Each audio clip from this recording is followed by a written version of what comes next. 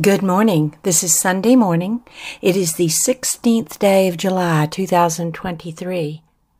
At the Quiet Place, it's time for morning prayer and song. We invite each of you listening to pause and join us as we begin this new day, as we pray.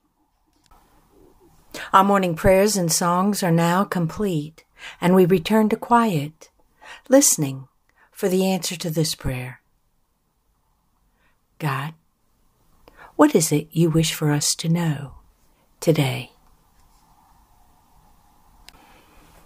So much has been given unto you, set before you in glorious array, so you might see and know.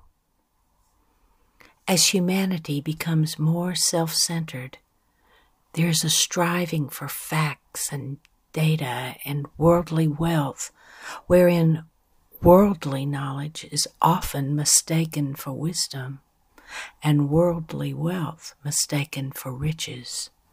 But this is not the case, my son, my daughter.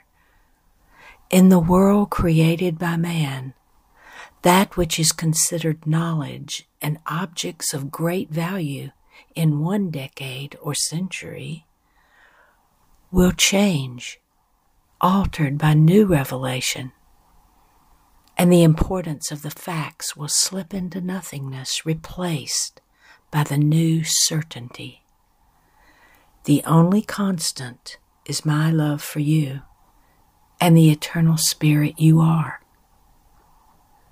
The wisdom and riches of eternity will continue to flow unobstructed by the rules and preferences of humanity.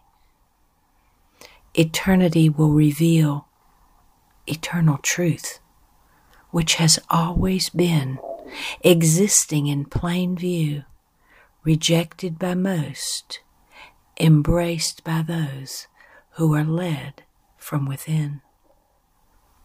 And the Holy Spirit says, and so it is, as it has always been. The richness of wisdom is held within. Seek it within, and you shall see it has always been within you.